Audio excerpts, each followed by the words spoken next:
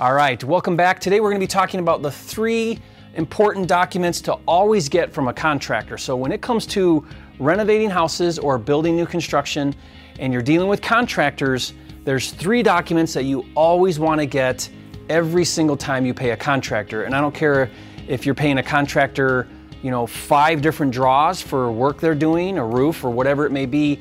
Every time you write a check to a contractor, you need to be getting these documents. Okay, so first is the W-9. You only need to get this document one time from a contractor.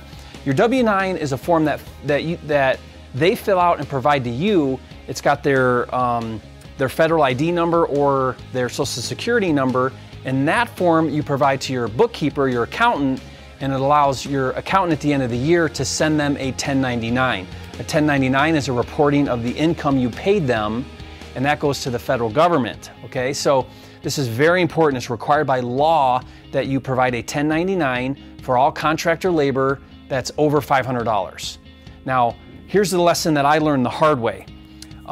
If you don't collect that up front, then at the end of the year, your bookkeeper is going to be saying, okay, I need W-9s for all these people. You're going to be chasing after contractors. You've already paid them. It's been 6 months or whatever. It's a nightmare to go back and try to get W-9s from contractors after the fact. Trust me, I've done this, so I know. So what I have now is a system where no contractor ever gets paid until I first have a W-9. And the question comes up, you might be thinking is, well, what if I can get a better price if I pay cash? Bad idea. If you pay cash, then you're not recording that expense, which means you can't write off that expense, which means when you flip a property, you're going to be showing much more income than you actually made.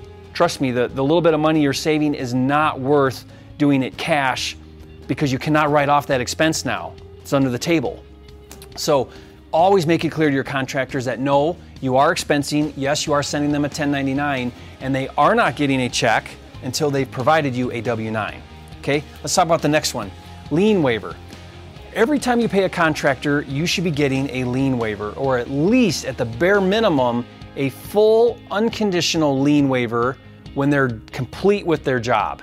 So on your final payment, you should get a full unconditional lien waiver. That's something they sign. It says that they've been paid in full, and you don't have to worry about the contractor coming back later and placing a mechanics lien on your home for non-payment. They can't come back and say, oh, I never got paid or whatever, and place a mechanics lien.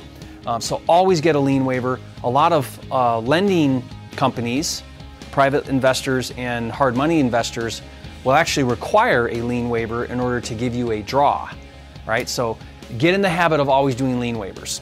You can do partial lien waivers if it's a partial payment and there's still more work to do, and that's a good idea, but always get a full unconditional lien waiver when they're complete with their job, all right?